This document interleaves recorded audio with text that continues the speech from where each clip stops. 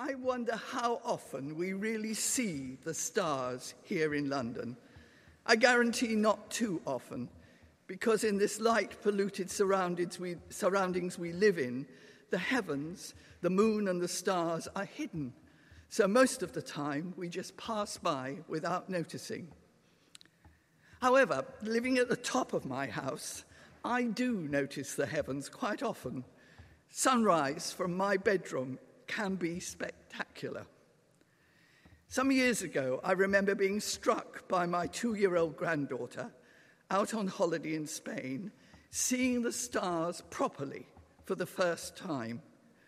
And she nearly fell over backwards as she stood in the garden looking up at the sky so intently, you could see that she was marveling. A few years later, I remember standing in the same garden and looking up as Venus passed so near to the earth, it shone extraordinarily brightly in the sky, and it was like magic.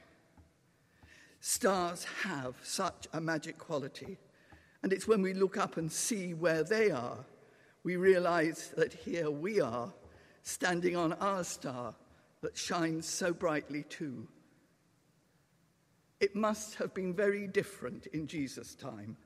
Stars so clear that everyone saw them, ordinary people marveling as they looked up, entranced by their brightness, just as my Neve was. But we know that there were scholars so interested that they studied the heavens all the time, and they knew where the stars were, and they even gave them names.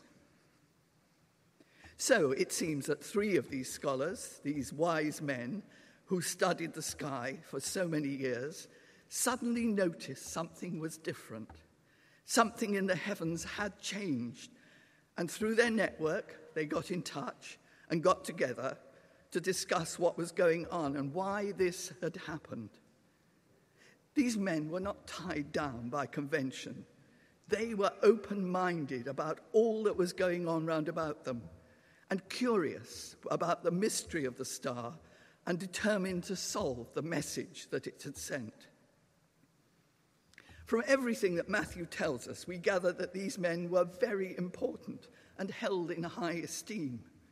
And surely this is what made Herod angry and jealous when he was forced to meet them and listen to them, because most people, even in his own country, saw him as a usurper, stuck in his palace, guarding his throne and his kingship, afraid of the slightest threat, and ready to do anything to stay in charge, including murdering his wife and family without a second thought.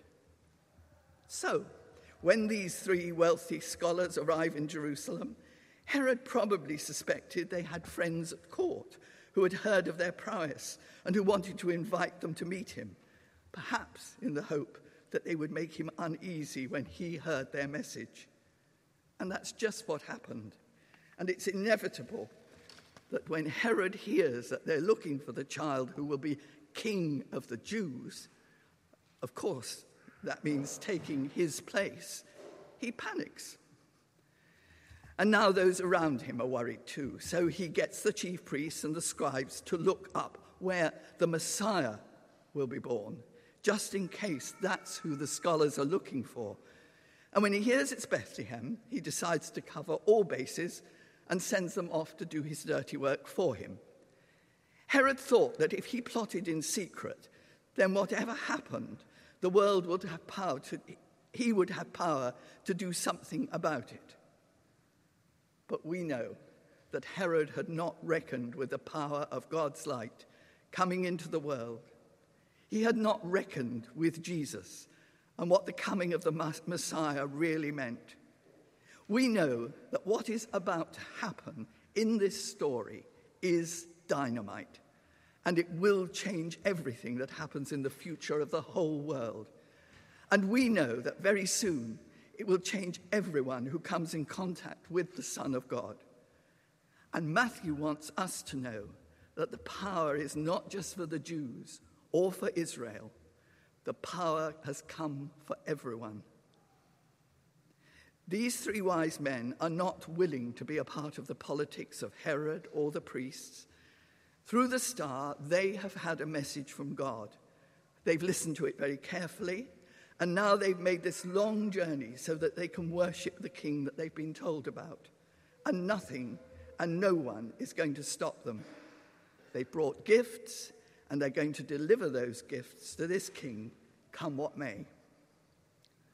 But cunning Herod tries to continue his plan. Leave no stone unturned, he tells them, and come back and tell me when you find them. Of course, he's lying to them. He's no intention of worshipping anybody except himself. And as for bowing down, all he wants to do is murder this baby and get him out of the way without anybody knowing. He knows that if this is the Messiah, then he really has got a problem on his hands. So Herod sends them back off to Bethlehem to do all the legwork, hoping that when they come back, he can give them some hospitality, send them on their way, and get rid of this troublesome problem. As they leave, the three wise men look up to the sky once again, and there is the star. And once again, it leads them until they reach the stable. And they know they've arrived. They have responded to God's call. They have been drawn by God's great plan. And now, as they dismount, they ready themselves to meet a king whose wisdom is beyond anything their wisdom can see or understand. And just as the wise men looked up, it is really important that we are able to look up and see our star, so that we are ready to meet Jesus in the right place and at the right time.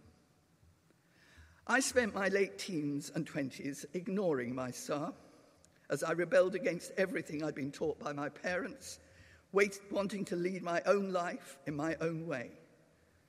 But I found out that however rebellious we are, God always has other plans for us if we're willing to listen. And when my star led me to this church, I knew it was the right time, and I definitely knew I was in the right place. Just like the rest of us, God's Son was born into a world of contrasts. There would always be those who would look for him and follow him, but there would always be those who would scheme against him and finally put him to death. But God always had a plan for Jesus, and we know that God's purpose cannot be thwarted. And the wise men have that warning dream that protects both them and Jesus from the wickedness of Herod. And they are guided home not by a star this time, but God's word ringing in their hearts as they thought about what they had seen and heard. So, what about finding our star this new year? When we come here Sunday by Sunday, what things are we going to explore so that we can bring that bright, shining light of God into our world? A world that knew so much darkness and sadness last year that sometimes we felt overwhelmed. Well, let's start by looking at the Bible and what it has to say about light penetrating the darkness.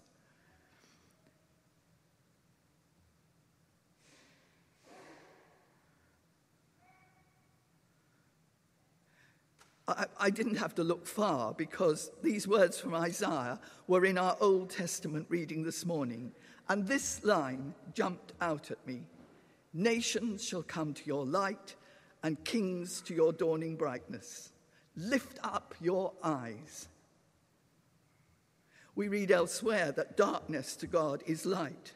And in my prayers every morning I say these words. The dawn from on high will break upon us, to give light to those in darkness and the shadow of death. And when we look at so much that happened last year, surely those words must help. So as we look up and see God's light shining down, let's bask in it and remember it is a good thing to just sit still in God's presence and watch and wait. It is a good thing to find the time to let go of all the worries and situations. And it's a very good thing just to worship Jesus, letting the star lead us into his presence and letting his joy fill our hearts. Let us pray. Heavenly Father, let your light shine more and more in our dark world, driving away darkness and unbelief, so that those who sit in the shadows will look up and see your glory in the face of Jesus Christ, our Lord. Amen.